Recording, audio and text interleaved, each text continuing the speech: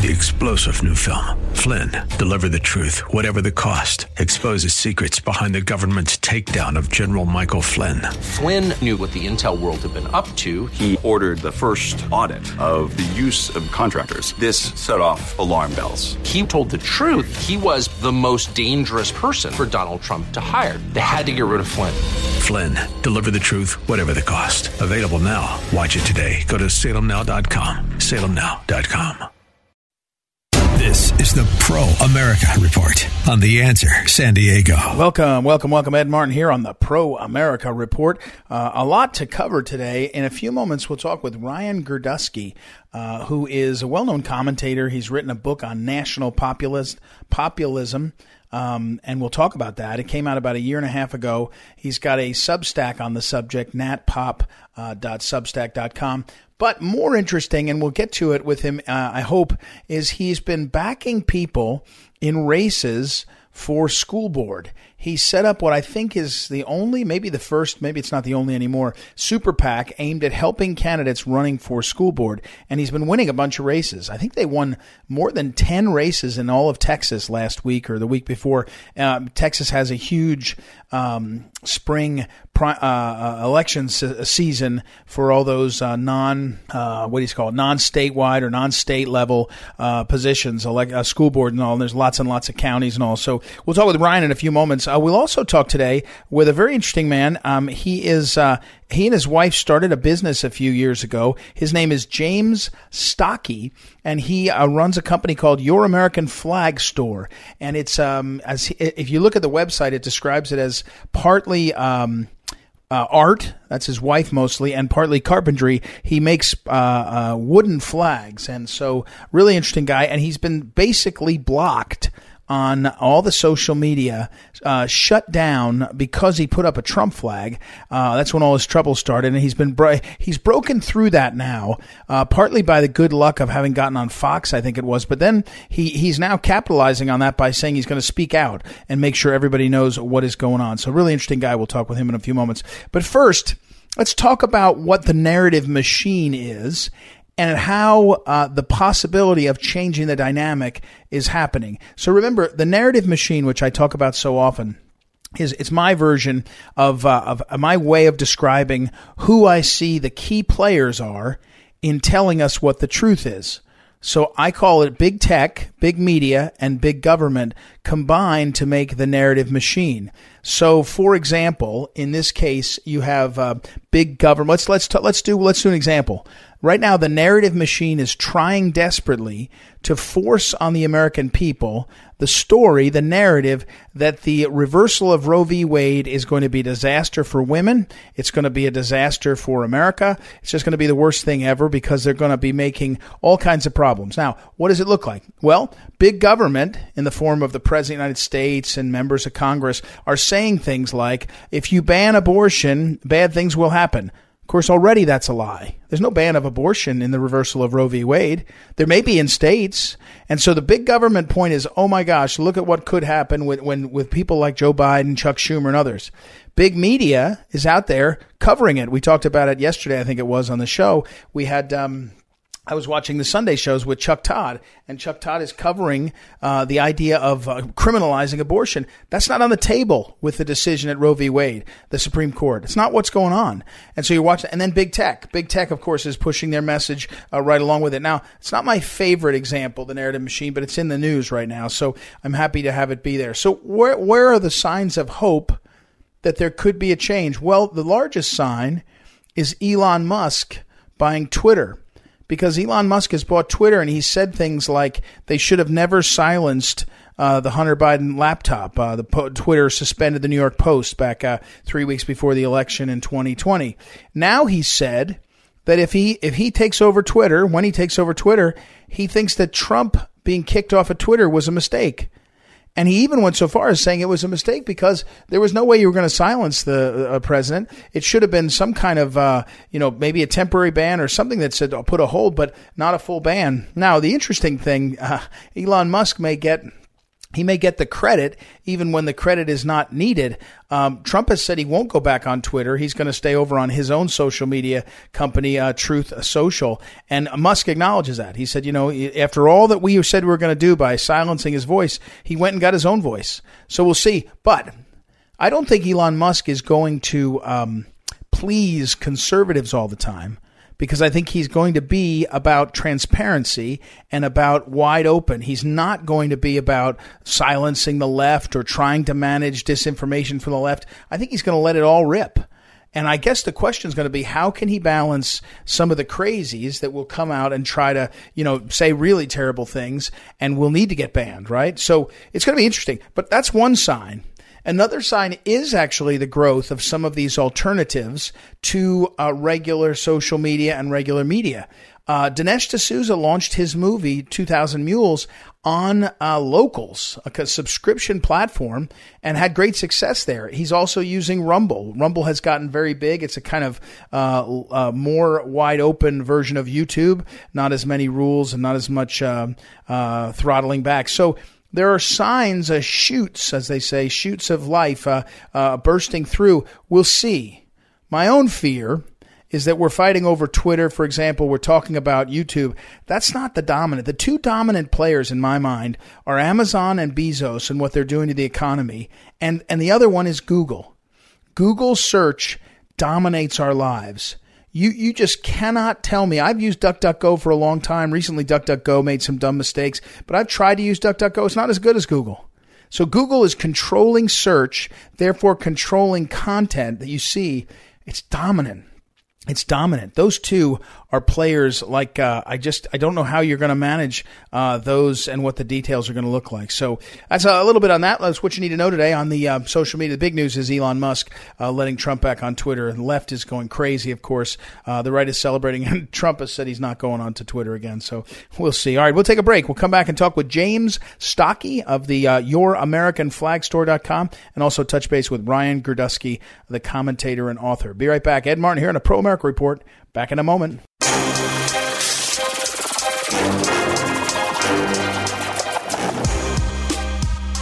Welcome back. Ed Martin here on the Pro America Report. One of the things, as my listeners know, James, our next guest I'm talking to, is people. I love connecting with people through the radio show, through the internet, through social media, and hearing their stories. And so I was really interested. James Stockey is our next guest. His website is YourAmericanFlagStore.com, YourAmericanFlagStore.com. And James, the first thing I was going to say is tell me your story. I couldn't believe when I read about it on your website. You're a carpenter, wife's an artist. That's the beginning of it, which is fantastic. But tell me what Your American Flag Store is doing, what you're up to, why it's so important. You started about 5 years ago, 2017. Walk us through this. So about 4.5 years ago, my son asked if he could start a business. We were having a sporting event in our house, and he just kind of rode his bike in casually to the garage where all the dads were hanging out, and asked if he could start a business making American flags. We all kind of giggled, thought it was a kind of a cute idea. But then he says, I want mommy to put patriotic art. And all of us kind of took a step back and was like, wow, that's a really good idea. Being that I am a carpenter, I've been a carpenter my whole life. My wife has been an artist her whole life. She actually had a job working at Trader Joe's doing all the artwork at the stores there. And he put the two together and he nailed it. And we made a flag. We put it on Facebook. It sold 5-6 flags. We posted those different 5 or 6 designs. We turned into 30. We started doing shows, and the reaction that we got from the face-to-face interaction with people was unbelievable. So supportive. People offering us, how we can make our, flag designs kind of appeal to more people by incorporating more different types of art and that kind of thing. The business grew so much that it took us on a journey. Our family started. We got a truck, we got a trailer, we built our own booth. We went all over the country to Reno, Nevada, selling the flag at the rodeo there, the National Rodeo Finals in Las Vegas, all the way to Sturgis in South Dakota. Spent the week there selling our flag. It was we were literally living the American dream. Started this business from a single flag, and it landed us moving from San Diego to Tennessee. That's where we are now. Shortly after, so up until that, I mean, we're literally living the American dream. Right. We get to Tennessee, a customer orders a Trump flag. Right. And we make for them.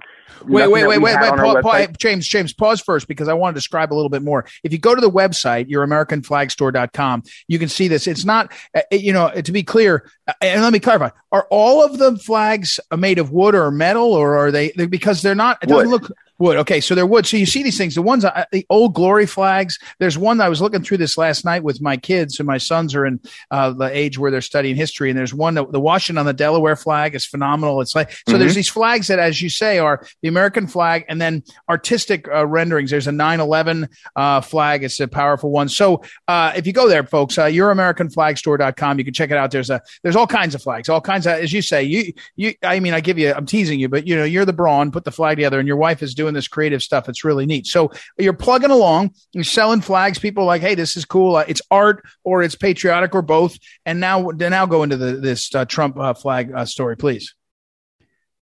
So, again, I want to stress that we never set out to kind of make any type of controversial flag at all. At that point, we came up with, honestly, Ed, we came up with probably half of our designs. The rest of the designs on our website were, in fact, you mentioned the Washington on Delaware. We were at a show, and a customer said, hey, could you put Washington Crossing, Delaware on a flag? And we looked at it. We're like, sure. So she commissioned us to put that piece of art on the flag, and then we put that on the website, and then that becomes a new design. Right. So that's kind of how almost all of our designs happen, including the Trump flag. A customer called us. They asked us, would you put his likeness on the flag? We said, sure, as we would do for any president. And the customer posted it on Facebook, and of course we took that flag, we altered it, we made a couple different designs and played with it, so there were 3 different variations. Right. And then we put a Trump 45 flag on our website, and boy, did we pay the price. So that goes up January 2021. Our advertising. Now, all of this is pre-COVID. As soon as COVID hit, we could no longer go to shows. We couldn't talk to people. We had to stay away and all that kind of stuff. So we ended up transforming our business from a face-to-face event type of business to an online business. Right. And we got lucky, and we really, hit it really well. And our business started growing even more. And shortly after that is when Facebook decided to say, you can no longer advertise with us. You have made flags that violate our community standards. Shopify started pulling our best selling flags off of our website. They were hosting our website at the time. PayPal was holding all of our working capital. And Google started removing all of our 5-star reviews from the 4 years that we had worked, or at that point, it was actually 3.5 years that we had worked hard to get over 40, I think about 48 5-star reviews. Google just deleted them all and left the only 2 bad reviews that we've ever had.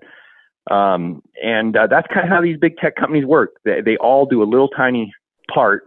Right. And when you add all of these hits together, that's what kind of is the death blow. But we got... this is where kind of our faith kind of comes into it. We were literally looking at bankruptcy, and there was no way. You got to understand, even the solutions that we found, that we could implement to get business going again, PayPal held the money, so we couldn't pay to even fix the problems. The customers' flags who were sitting here in our shop, packaged up, ready to go out, we didn't have we had the money, but PayPal wouldn't let us have our money or access to our money, so we couldn't even ship these out. Meanwhile, customers are getting more and more upset. What's going on? When are you going to ship it? Well, we're waiting, and the customers sitting there going, we didn't really sign on to be some kind of. We're not in that. We just want this. We have this cool flag that we don't want activism. Exactly. I want to, Paul James, before I want to hold that bookmark that spot for 1 second. You said something just a moment ago, though, that I want to hone in on. It wasn't that there was an announcement that, hey, we're going to take you off of Facebook or whatever. It was sort of this, it was a herd mentality of all the different pieces that sort of put you in a spot. And so whoever flagged you the first time, the others just kind of herded in behind it. So you had trouble with Facebook, then you had trouble with Spotify, or I don't know what you said, and then you had trouble with PayPal. Do you think in your gut, now you're a small business owner and you're a father and you've been around, do you think it's just a mentality, or do you think there's some coordination? If you had to bet. If I had to bet, I would think that they all understand that the little parts they do are important.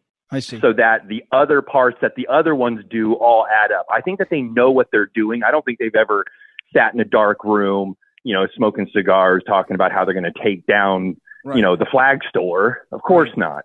I think that they all say, hey, how can we utilize our platform to make things more difficult for this group of people? And they probably don't even say it like that. They just might say, hey, there's certain groups that we might want to, maybe not let them be in people's feeds because it might be whatever code of vocabulary they want to use. There's clearly a target on any conservative business that's trying to make it in the big tech on the big tech platforms. They're simply just not friendly to us. I mean, that's as blunt as you can. As you can say. All right. So now I don't want to lose the thread, though. We're talking right now with James Stocky, and his website is his family's website, youramericanflagstore.com, youramericanflagstore.com. You go there. It's extraordinary. The choices, the collections of different, really, to your credit, I like how you did it. You're a carpenter. Your wife's an artist. It's artwork. It's really wonderful and inspirational. So back to the bookmark that I said, though, you go through all this, you're facing bankruptcy. You got orders. You can't mail them because you can't get to the money. PayPal, it's in your account, but PayPal won't let you have it. What happens next? This is where, like, I mentioned, that kind of was like, my wife and I were just praying, just give us some kind of right. What do you want us to do? What do we got to do? We're doing everything right. We hadn't had a day off in 3 years, not a single day at Christmas. Wow. We would celebrate our Christmas, and then there'd be emails that had to go out. There'd be something that, we couldn't. So anyhow, what happens is, from our story kind of circulating a little bit, right. Rob Schmidt at Newsmax caught wind of it, right. Had us on his show to talk about what Facebook was doing to us, suspending our marketing because right. We violated their community standards. And so that generated all of this. Kind of goes to what you were saying, how they all kind of work together. So we went on Newsmax, we got a bunch of sales, that solved our problem. Then PayPal says, nope, they held all the money from those sales and say, you can't have it. We'll reevaluate this in 6 months and then let you know then. So we don't even know if we get it in 6 months. Exactly. They'll just let us know. Small businesses, you can't survive 6 weeks or 6 days half the time. I mean, okay, keep going. So that put us in another situation where the Center for American Liberty got wind of the story, and they said, PayPal can't be doing this. This can't be true. They call me up. We show them everything that's going on. They're pretty shocked with it.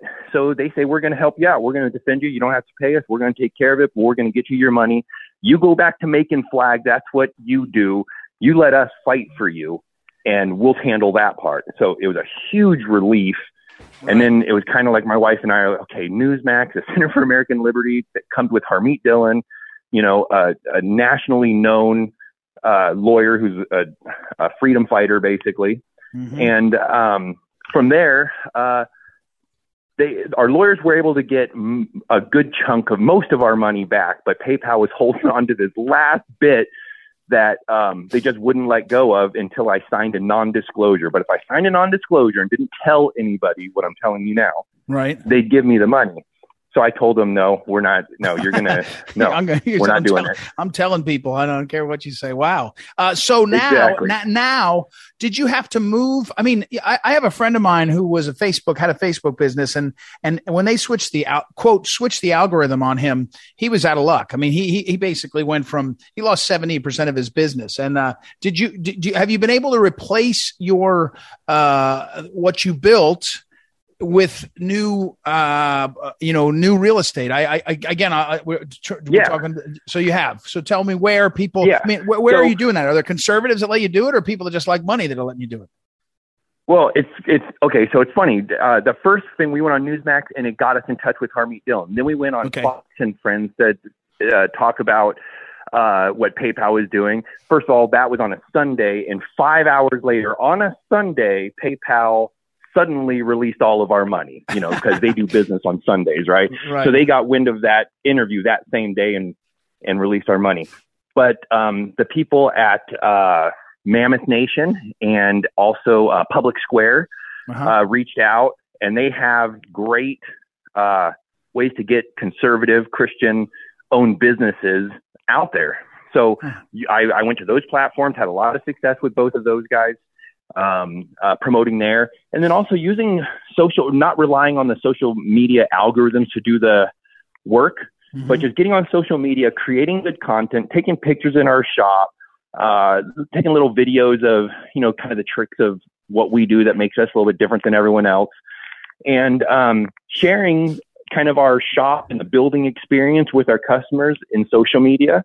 Yeah. And we've been able to build a good following to where we can reach out to those people, and they're always wanting to, support us and buy our stuff, especially when you have a new design. I'm sure you've heard this before, but when you look at your story and look at it, it's you got a wonderful wife. I mean, you and your family's a gorgeous family of like the American dream, right? You. So you ought to do a reality TV show. Tell somebody they should come in and do. You could be like that Chip and Joanna Gaines of the flag world. By the way, does anybody give you grief over flags? Some people old school, I'm just watching, I think it's amazing, but some people old school will say you shouldn't do X or Y on a flag. Anybody ever do that to you? Oh, we get those every now and then.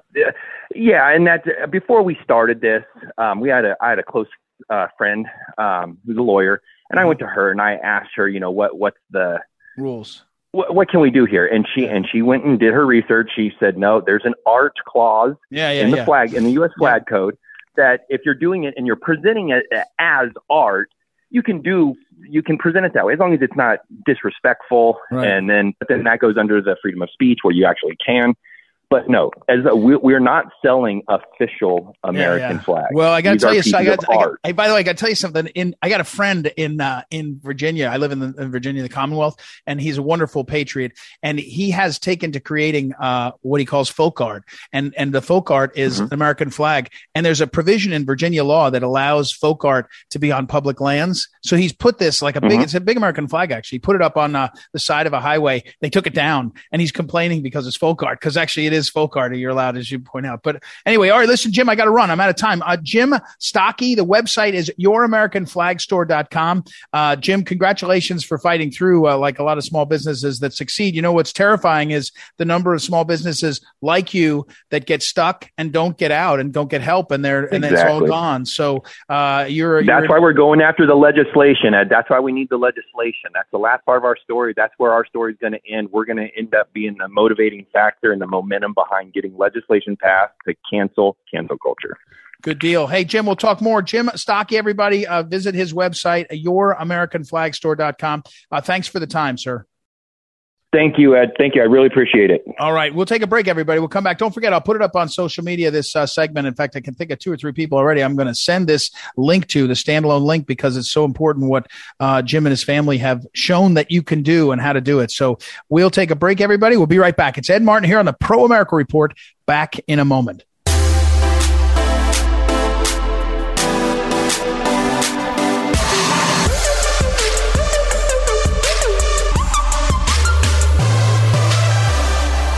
Welcome back. Ed Martin here on the Pro America Report. It's time to check in with my old friend, and we won't say where we spent the most time together, Ryan Girdusky, at Ryan Girdusky on Twitter. So first of all, Ryan, before we get to anything, You changed your Twitter photo to this the picture of Elon Musk and the first days of Tesla, right? Is that your tribute to Elon Musk? It is a funny picture. It's just of him with a bunch of Mexicans with sombreros, and I thought it was a funny picture. I have no idea where it's from, but it made me laugh. So no, whatever. I think it actually is reputed to be the first day of Tesla or SpaceX or one of them. That's the first batch. He hired a mariachi band. And there's like 8 other engine nerds around him. But anyway, all right. Oh, that's funny. Ryan Girdusky. Now, look, your book came out in June of 2020. So you write it. It takes you like a year to write a book and publish it. It took me 14 weeks to write that book. Yeah, 14 weeks. Oh my gosh. Okay, so you were in the middle. Well, you were locked down in the pandemic writing it. Is that right? No, I wrote it in 2019, so there was no pandemic. I was locked down, and then in the end, I locked down myself again. Okay, so but you were ahead of the curve on this. How the elites created the national populist revolution. I mean, we're now in the middle of it. I did an interview early on Wednesday morning, and someone said, "What do you think we're in?" I said, "We're in a real mass movement," is the phrase I used. But we're in this national populist revolution. You're doing over at Substack, natpop.substack.com is your national populist newsletter. What is it meaning? I mean, J.D. Vance wins, others are winning. What does it mean though? Where are we in this revolution? Well, I mean, it's hard to. I mean, it's fluctuating. It's certainly moving, and I think history it doesn't have one correlation into moving it just consistently into one progression. I think what we're seeing right now, on a real global scale, because that's what the book talks about, is the global scale of national populism. I think we're definitely seeing the destruction of the center in our national politics around the world. You're seeing in France, while Macron won re-election, the center-right party got like 5% of the vote, and the center-left party got like 2% of the vote.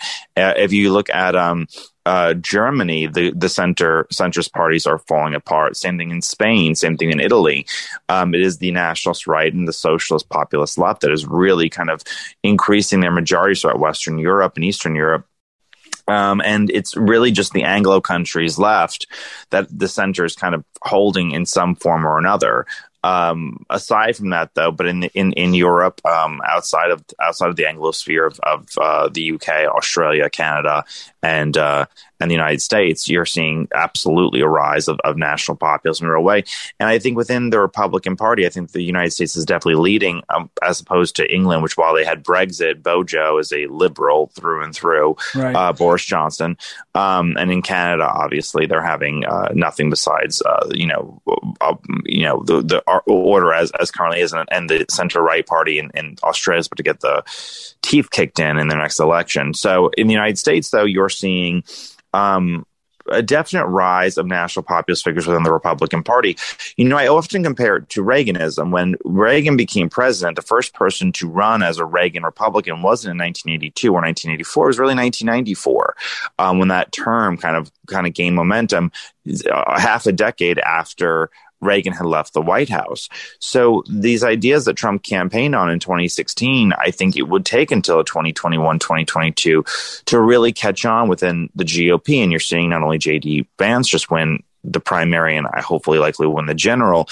You're seeing Anthony Sabatini and Joe Kent and Blake Masters and candidates springing up across the entire country who are really kind of asking very, very important questions against traditional Republican orthodoxy. Carolina Serrano in Nevada is another one.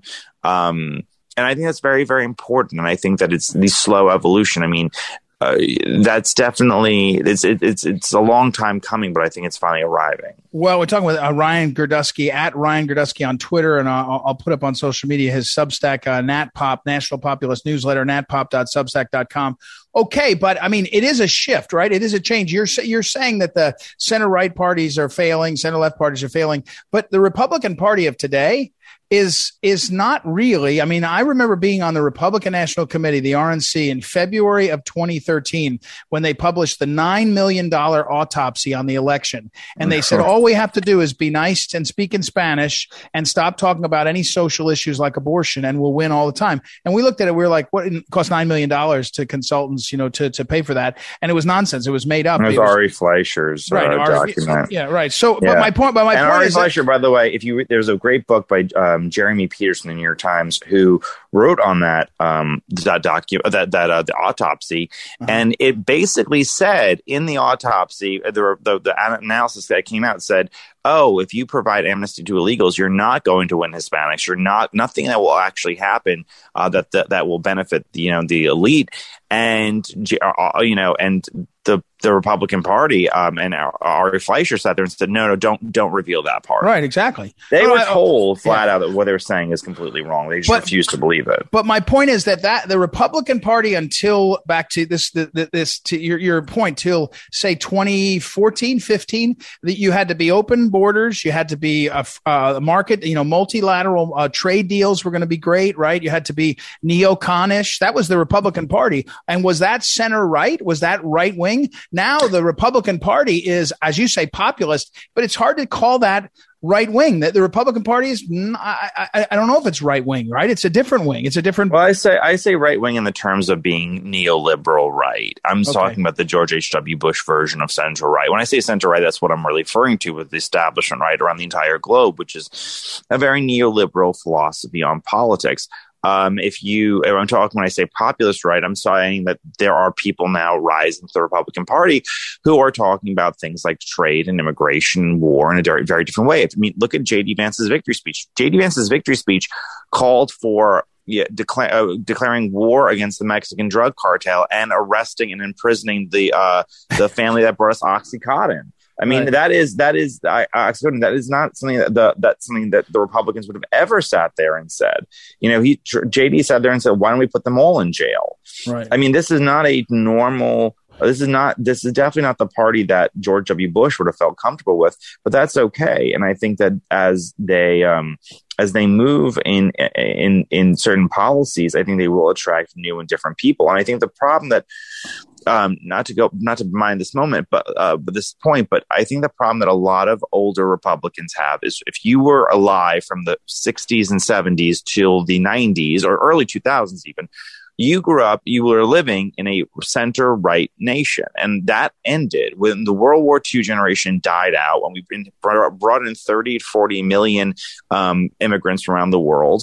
And when the millennials, now Gens and the Zoomers became a voting age, the nation shifted. We became a center-left country, and it's very difficult for a lot of people to believe. So they run to conspiracy theories, and they run to fighting against strongmen on the left, when really what it is our politics genuinely shifted in the early 2000s, and they do not know how to answer to those questions. And I think that that's why right now the rise of national populism is really the critique of neoliberalism that came out of the 1970s. Again, we're talking with Ryan Ergodusky. But Ryan, I've also noticed on your Twitter feed, I think it was on Twitter, somewhere I saw you quoted as saying the thing you've in your career that you've enjoyed most is winning these school board races. Yeah. So talk about what you're seeing there, what you're doing, why it's so important. I think actually it's odd with the war in Ukraine, with all these things. It's off people's radar screen a bit that these school board races are happening, and that there's a pretty dramatic set of conditions that have yielded results that have been different. Right. So last year I started the 1776 Project PAC, which was the first super PAC in the nation to deal with just school board elections, running school board candidates and winning school board races. And we were successful. I didn't think anyone would really care. We did 58 elections. We won 42 the first year. And we just did last week in the first week of May, we did 15 races in Texas, and we won all 15. And it's been extremely rewarding because I've always cared about local politics. And this is engaging people in the most real way they will ever have. I mean, this is making conservatives care about public education and curriculum for the first time in God knows how long. And then this is about trying to get conservatives to sit there and actually be engaged on the idea of curriculum. For too long, conservatives have sat there and said, if we just get everyone out of the public school, then school will be better. Well, maybe that's, slightly true as far as grading, whatever, but we're not going to fight against woke agenda by going to privatizing every school. Private schools actually oftentimes are more woke and more liberal than public schools are. And there's no democratic means to sit there and combat the wokeness. So this PAC is now flipped to over 60 school board elections. And we have more coming up in Georgia and Maryland towards the middle and end of summer. So we're hoping to continue on that mantra and just flipping all these school board elections. Ryan, do you think it's the school board issue? I mean, even the PAC is called the 1776 Project PAC. Is it the school board issues, or do you think it's? And look, in the last 25 years, one thing Republicans did do, they focused on state house races and states, and they flipped a lot of state houses. And I think there's always been that battle. Do you sense that there'll be a shift in local races also? Is that all? Is the fruit ripe there too, or is it something about school boards that has got people's imagination? Well, what I try to sit there and do is what I say to everyone is, look, in these local elections, you're having 8%, 9%, maybe 11% voter turnout. It's so small. And in many elections in our country, 50 votes don't change a presidential election. 50 votes don't change a Senate election most of the time, but they can very well change a school board election. And just getting conservatives out to vote and making sure that they know, hey, this is the election day. And because these elections are nonpartisan, these are the anti-CRT candidates. We're seeing a dramatic increase in turnout, which is good. It's healthy for democracy for more people to vote, but it's really healthy for these school board elections, which so few people vote. And now we're overcoming the entrenched school teachers unions, 5,000 some odd people that within the education organizations in these districts, we're overpowering them with a sheer number of our voters, and we're electing these school board members to really take on DEI and CRT and the transgender ideology and the sexualization of children that is coming into our school board. So all this stuff is very, very, very important. And really the first thing that conservatives need to do is just show up to even vote and run. And slowly but surely, I mean, the whole goal of my PAC is to make sure that these people sit there and show up to vote. Ryan Kudersky, is there a website for the PAC that people should check out? Or 1776 Project PAC, PAC.com. Okay. Ryan Kudersky on Twitter, and also I'll put up on social media his National Populist newsletter, natpop.substack.com. Also worth a look. Thanks for the time, Ryan. Appreciate it. Thank you so much. All right. We'll take a break, everybody. We'll be right back. It's Ed Martin here on the Pro America Report. Back in a moment. This is the Phyllis Schlafly Report, a daily commentary continuing the conservative pro-family legacy of Phyllis Schlafly. Now, the president of Phyllis Schlafly Eagles, Ed Martin. If the leftist politicians who seized power in Ukraine in 2014 had been more conservative by promoting armed self-defense of its citizenry, as done in Finland and Switzerland, then Russia might have thought twice before invading, and millions of Ukrainians would have less reason to flee.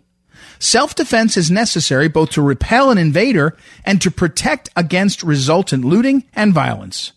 In 1999, Ukraine reported to the United Nations that civilians are not allowed to possess handguns. In a lawless society that results from bombing in war, less access to self-defense means more refugees. Contrast this with Finland, which is generally liberal but has long valued a high rate of private ownership of guns. Finland ranks number 4 worldwide in gun ownership, while the United States is, of course, number 1. The Soviet Union unsuccessfully invaded Finland in 1939, and it was Finland's private ownership of guns that saved it then. Ordinary Finnish citizens then repeatedly ambushed Soviet soldiers as they took cigarette or meal breaks.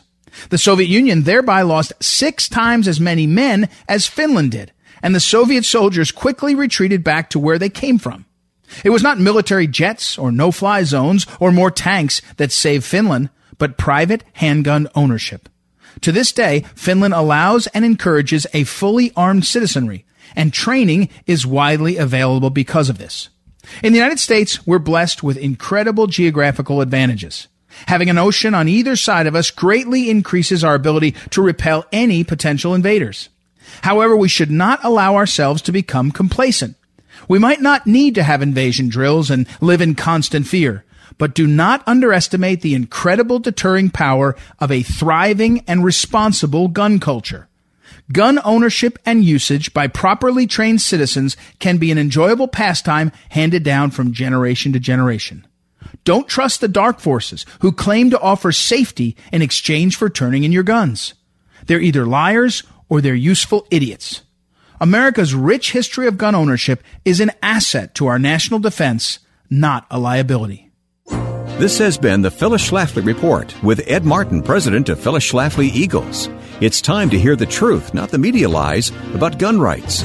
At phyllisschlafly.com, we've got strategies to protect American citizens, protect ourselves, and protect the Second Amendment.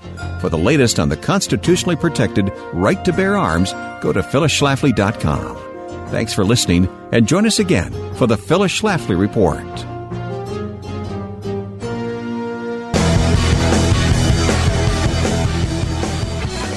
Welcome back. Ed Martin here on the Pro America Report. Hey, let me just say I did I recorded an episode of our podcast Life Matters. If you go over to phyllisschlafly.com, you'll see it there. And we were talking about lots of different things. So the leak from the Supreme Court, what happens next. But one thing I did discuss there, which I haven't yet discussed here, I'm just going to lay it out there. I only have a minute or so left, and then come back to it in the next few days. Abby Johnson, who is, I think she might be in her mid-30s. She's got 5 or 6 children, maybe more. She worked in a Planned Parenthood clinic and then suddenly realized that she couldn't do it anymore. She realized what was happening. This is a decade or more ago, and she left. And she became a pro-life convert, a leader. And she's gone out all over the place and talked about the pro-life issues. She admitted and talked about the fact that she had 2 abortions when she was young, and she's now a pro-life leader. Well, she wrote a piece, and she said, "For me, it's a baby. And therefore, we have to talk about what do we do when people kill a baby." And she has a standing as a woman and as a leader, I think, to really bring that question up, as I've been saying. Start with it being a baby. Start with the mother being a woman, of course, and someone worth honoring. But then say, what do you do when, if you believe it's a life, you have someone taking a life? It's a big deal. Abby Johnson, if you do a search, and I'll put it up on social media, you'll see her post, and we'll talk more about it next week. All right, I got to run, in the next few days. Sorry, not next week. In the next few days, I hope to get someone on to talk about that subject. We'll take a break. We won't take a break. We'll be back tomorrow. Please visit proamericareport.com, proamericareport.com, to sign up for the daily email and to listen to these great segments there. Be back tomorrow. Ed Martin, Pro America Report. This is the Pro America Report on The Answer San Diego. 3-star General Michael J. Flynn, head of the Pentagon Intelligence Agency, knew all the government's dirty secrets. He was one of the most respected generals in the military. Flynn knew what the intel world had been up to. He understood its funding. He ordered the first audit of the use of contractors. This set off alarm bells. The explosive new documentary, Flynn, Deliver the Truth, Whatever the Cost, uncovers the facts behind this scandal. Flynn told the truth. He was the most dangerous person for Donald Trump to hire. I find out the worst enemy that I'm going to face in my life is right here in America. They took my assessment and they wanted me to change it. And I was like, I'm not changing it. They had to get rid of Flynn. With in-depth interviews, archival footage, and never-before-seen personal records of the man behind the headlines. I just felt like I was drowning. Flynn, Deliver the Truth, Whatever the Cost. Available now. Watch it today. Go to salemnow.com. salemnow.com.